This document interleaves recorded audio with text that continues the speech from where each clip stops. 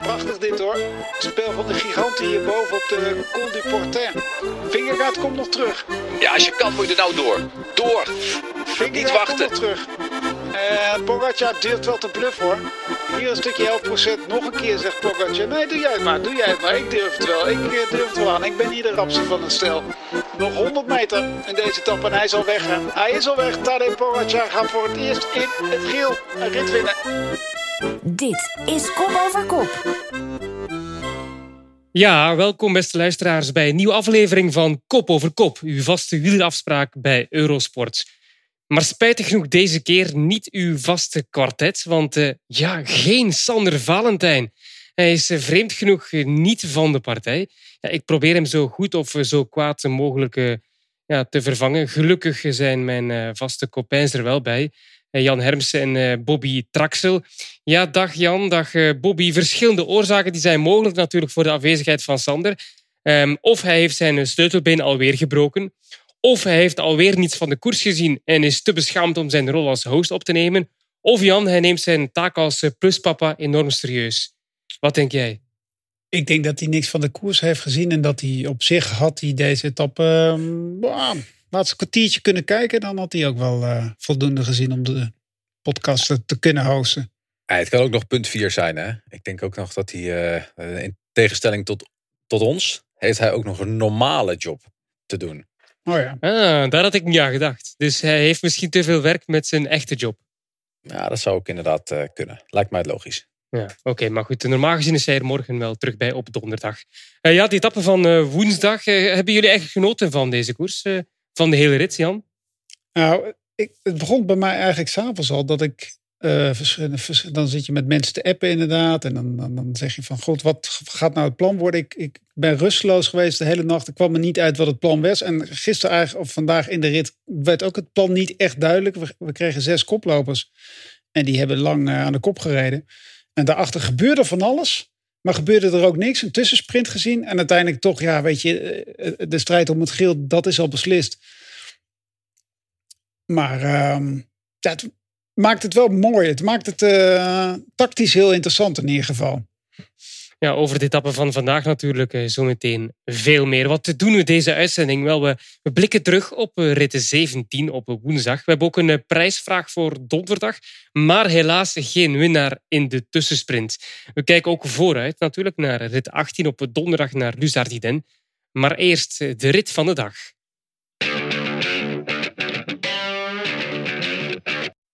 We zijn op woensdag van de derde week aanbeland. 14 juillet. De Franse nationale feestdag. Ook de koninginrit wordt gezegd toch wel in de Pyrenee. Dat hoorde ik toch hier en daar. De zwaarste dag in de Tour, zei Pogacar voor de start van de etappe ook. We kregen een rit van Muret ten zuiden van Toulouse naar Saint-Lary-Solon. 178 kilometer, een rit in 2 delen met een vlakke aanhef.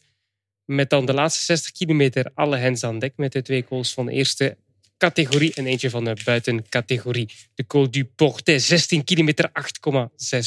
Het is slechts de tweede van 3 aankomsten bergop in deze Tour.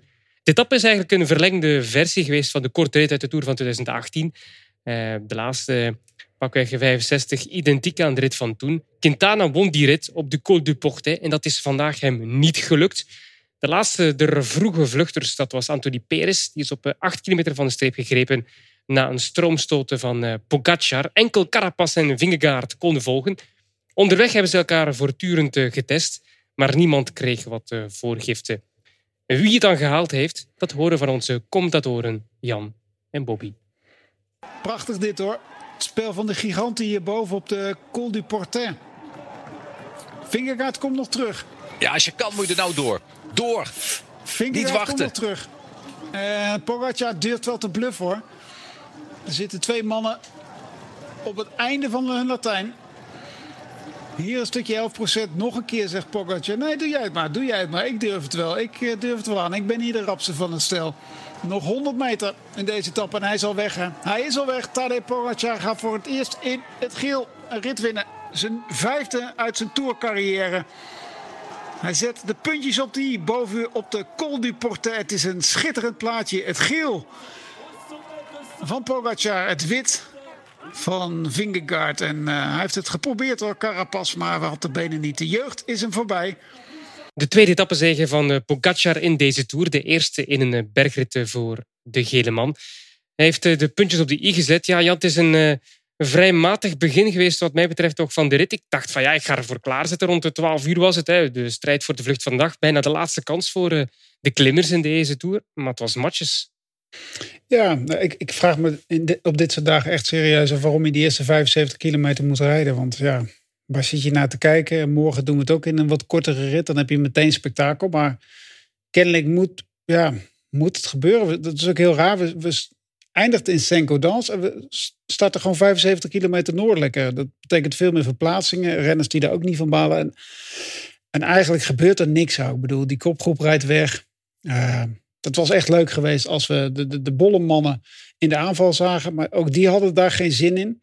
Dus je ziet eigenlijk strijd en tactiek op allerlei momenten. En als je deze rit helemaal zit te kijken, dan heb je misschien een hele vervelende middag gehad. Maar als je 's avonds alle reacties naluistert en de tactiek nog eens een keer goed gaat bekijken, dan zie je dat het wel heel aardig is geweest nog. Ja, het is toch vrij raar dat er geen klimmer in die vlucht was.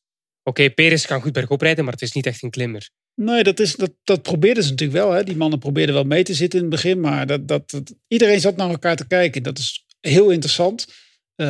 Maar voor de kijker waar we waar we het allemaal om doen. De niet-wielerliefhebber die gewoon graag een leuke toeretappe kijkt.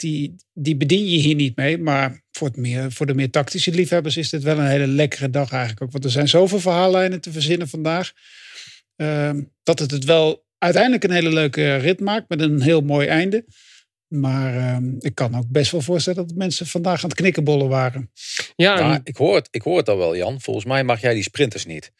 Want als je deze rit nou eens even zo kort had gemaakt van 90 kilometer of zo. En dan waren ze daar die berg op geknald.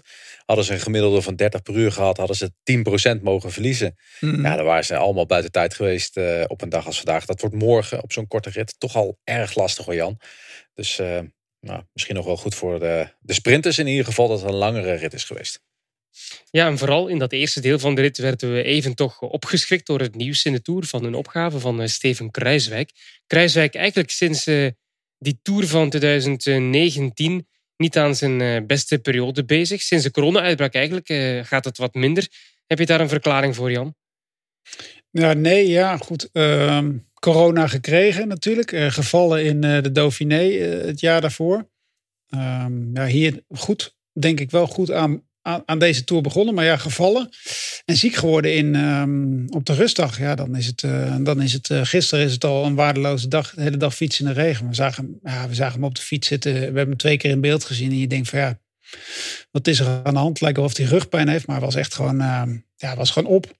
En dan... Ja, over in beeld rijden gesproken. Die actie van Pierre Latour, Bobby. Ik vond het eigenlijk wel mooi hoor, want er was weinig te beleven. Maar het was toch wel een beetje bizar. Wat was dat nu? In beeld rijden op de Franse Nationale Feestdag of moeten we daar iets meer achter zoeken? Nou ja, we maken die grap alweer een paar keer. Hè. Van total waste of energy of zo. Dat is die ploeg toch wel redelijk mee bezig. Jammer genoeg. Dus dat is wel spijtig. Maar ja, het is inderdaad... Latour laat wat zien. Zag er ook wat beter uit. Maar wat je ook natuurlijk zag is dat UAE Team Emirates wilde vandaag gewoon die rit winnen met Tadej Pogačar. Vandaar dat ze die jongens ook echt geen ruimte hebben gegeven.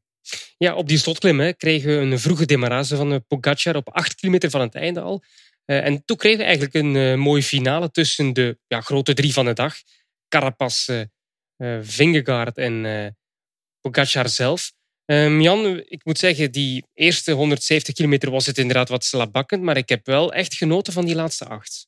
Ja, het was een prachtige finale. Zeker omdat die jonge Vingegaard eraan hangt inderdaad. Dat maakt het extra leuk. Er zijn een paar aanklampers die je misschien liever... waar je het ook niet zo erg vindt dat ze wat tijd verliezen. En het zijn wel de mannen die in ieder geval geprobeerd hebben op de koers. Hè. Carapaz roept het elke dag, we gaan de koers maken. Vingegaard is natuurlijk gewoon uitstekend. En Pogačar is ook een vechtje als eerste klas. Dus wat dat betreft vind ik het gewoon echt terecht dat die mannen zo goed daarbij staan. Het was echt genieten ook. Ik vond zelfs Carapaz die dan ook spelletjes speelt. Het bluffen ook.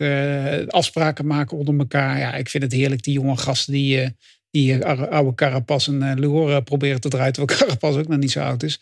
Was het bluff? Want ik had echt het gevoel dat hij op zijn limiet zat. Want hij zat ook buiten beeld voor die jongens. Hè. Ook wanneer ze op kop reden en niet achter zich keken, zat hij toch te grimassen. Of denk je echt dat het allemaal een spel was? Ja, ik vind het altijd lastig. Kan je bluffen als je op je limiet zit te rijden? Ik vind het altijd wel heel knap dat je dat kan. Maar kennelijk hadden zij het wel het idee dat hij, omdat hij niet over wilde nemen, dat hij toch nog wel in ieder geval die rit wilde winnen. En Carapaz wel iemand die zich erin vast kan bijten. Dus ja, een beetje bluff, maar hij zat ook wel stuk hoor. En als je het nu hebt over die tactiek inderdaad, de verschillende mogelijke tactische besprekingen die we nu kunnen voeren. Bobby Carapaz, toen ik zag dat hij het aan het volgen was, dacht ik van ja, die vindt die rit belangrijker dan het podium. Want als hij gewoon meer rondrijdt, kan hij Uran nog op een grote achterstand rijden. Ja, nee, zeker. Het podium was zeker belangrijk. Is zeker ook belangrijk voor hem. Maar inderdaad, die rit meepakken, dat was het belangrijkste. Hij maakte natuurlijk met die laatste 2,5 kilometer dat hij vol aangaat, pakt hij ook wel wat meer voorsprong op Uran. Wat een mogelijkheid is dat hij dat goed houdt. Maar ja, het is lastig voor Ineos Grenadiers. Ze willen gewoon een rit proberen te winnen. We zagen vandaag bijvoorbeeld in de laatste bus Kwiatkowski binnenkomen. Dat was naar mijn mening de hele Tour de op één na beste naar Carapaz bergop. En die laat zich wel vroeg lossen.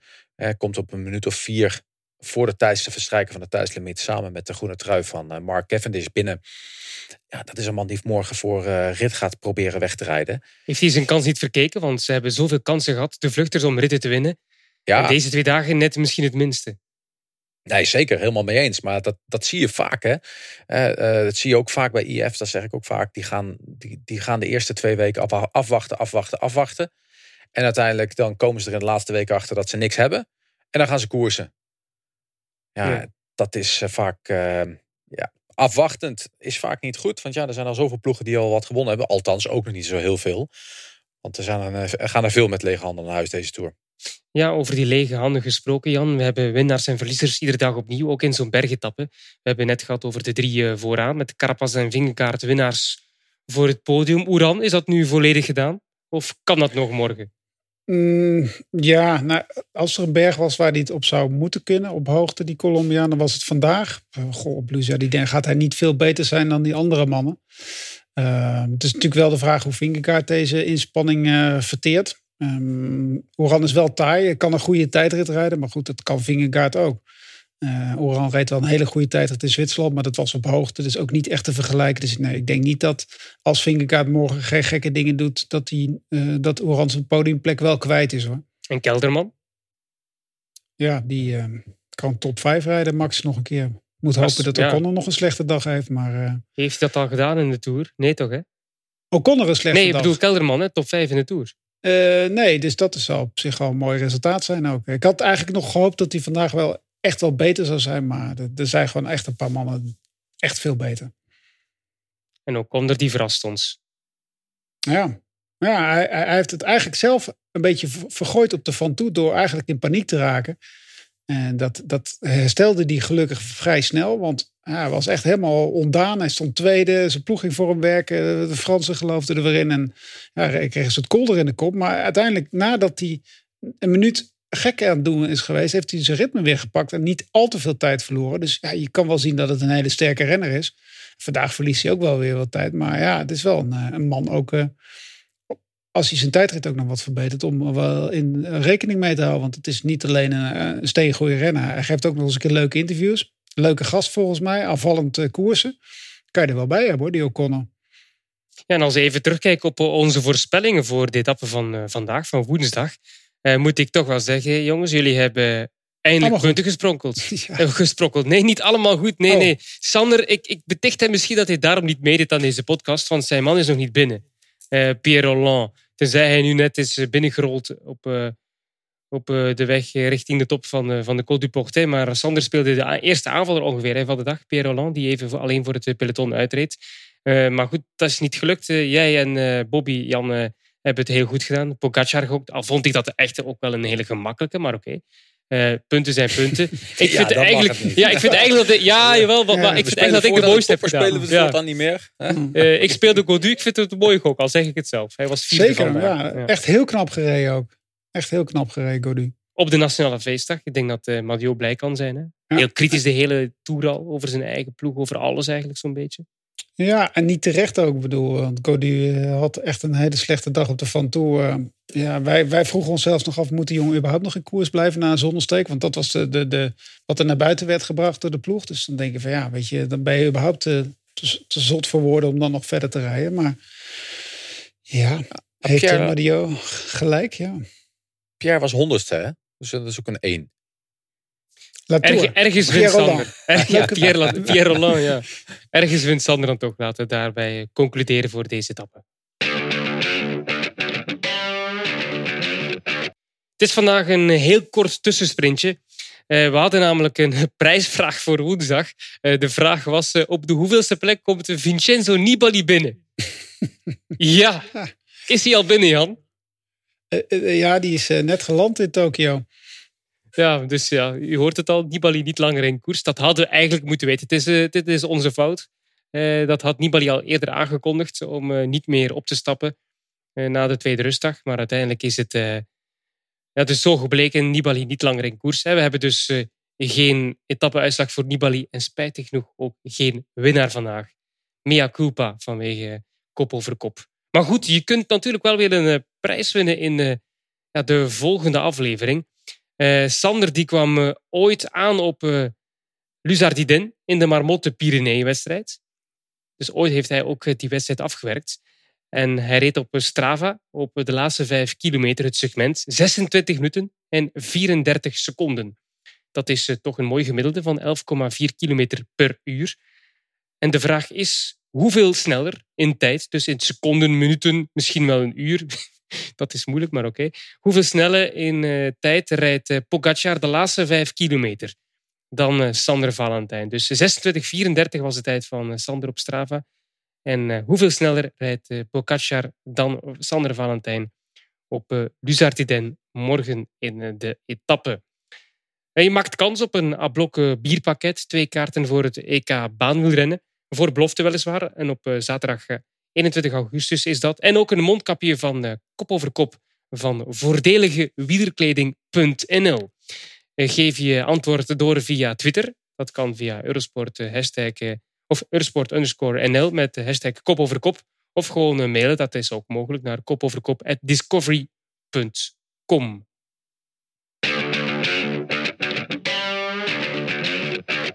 Na nabeschouwing volgt een voorbeschouwing. Zo gaat dat bij Kop over Kop. En donderdag laatste aankomst bergop naar Luzardiden. Vanaf 13:30 live op Eurosport 1, de Eurosport-app en Eurosport.nl. Ja, u hoort het goed. Ze moeten maar laat beginnen. 13:30. Hoe komt dat, Bobby? Parcours? Dat komt omdat het een hele korte rit is. Nog geen 130 kilometer. 929,7 kilometer. En dat is dan zonder de neutralisatie van 6,4 kilometer. Maar wel eentje om van te smullen, hoor. De helft is vlak. De andere helft is bergop. Dus ga maar klaarzitten, Jeroen, morgen. 13:30. Ik zit klaar, dat sowieso. En Jan, jij moet klaarzitten. Ja, het is de laatste bergetappe voor jou als commentator. Voel je het al in de benen of valt het eigenlijk nog mee? De Tour? Of, Ja, de Tour ook. Ja. Of je fysieke conditie, je mag kiezen. Nou, ik heb gisteren een stukje hard gelopen. Dan voel je het toch wel inderdaad. Het is toch, ja, dat klinkt gek, maar een Tour, je zit de hele dag tv te kijken, maar het is niet echt goed voor je conditie. Maar je voelt het wel. Ik moet wel zeggen dat ik wel heel erg uitkijk naar de rit van morgen. Ik heb iets met de Tourmalet en we komen door Lourdes heen. Dus ja, als we dan toch op een wonder moeten hopen, dan moet het morgen gaan gebeuren, toch? Dus als je moet kiezen tussen Andorra en deze etappe, dan kies je altijd deze rit. Ik kies altijd, waar ik ook ben, kies altijd niet voor Andorra. Oké, dus een rit naar Vittel vind je leuker dan Andorra? Dat zou best wel kunnen, inderdaad. Ja, dat zou best wel kunnen. En denk je dat Pogacar hier opnieuw voor de overwinning gaat? Of krijgen we een dagje voor de vluchters? Nou, dat is weer een moeilijke vraag, hè? Het wordt weer voor mij echt een slapeloze nacht. Want kijk, dat zal jou niet zo heel erg bezighouden. Maar in Nederland zijn we toch echt wel een beetje bezig met die bolletrein van Wout Poels. En we zitten ik dacht Wout van Aert. Nee, we zitten allemaal een beetje mee te denken hoe die dat het beste kan doen. En gisteren had ik er ook contact over met iemand en die Die zei van ja goed, hij moet het zo doen. Moet in die vlucht mee zitten. Poels zei zelf, ik moet op de Col du Portet winnen. Dat is misschien een beetje veel gevraagd. Maar morgen heeft hij, als hij echt die bolletrui wil winnen, moet hij en in een vroege vlucht zitten. Hij moet de punten op de Tourmalet pakken. En hij moet ervoor zorgen dat Pogačar daar niet gaat winnen. Ja, ik bedoel, dit is wel echt een hele lastige opgave. Het is wel fijn, Bobby en Jeroen, dat hij vandaag, dat Pogačar wel gewonnen heeft vandaag. Dat hij morgen misschien wat minder eergierig zal zijn. Dat is wel in het voordeel van Poels. Maar ik denk dat hij morgen ook gewoon gaat winnen. Kijk, als Poels wil winnen, ik denk inderdaad dat Tadej Pogačar morgen gewoon gaat winnen. Het is een korte rit. Hij kan zijn ploeg gewoon op gang zetten. De dag daarna gaat vooral de Koning Quickstep waarschijnlijk rijden om te zorgen dat het de sprint wordt en dat Cavendish over het record van Eddy Merckx heen kan. Dus ik denk dat Pogačar morgen gaat winnen. Als hij wint, pakt hij dus dubbele punten op de beklimming. Dat betekent dus 2 keer 20 punten. Er ligt 1 keer tussendoor nog een andere buitencategorie beklimming en daar liggen ook 20 punten. Als Poels als eerste boven komt en Pogačar op de eerste beklimming en Pogačar pakt daar geen punten, dan kan Pogačar enkel met winst in de rit de bolletrui pakken. Tweede is niet genoeg, komt hij net iets te kort. Dus ik ben daar wel benieuwd naar wat dat gaat geven. En je zei net, de Koning Quickstep, die zijn er misschien wel sowieso bij gebaat met die tussensprint, dat er een hele grote kopgroep gaat lopen. En als Poels daarbij zit, dan kan het.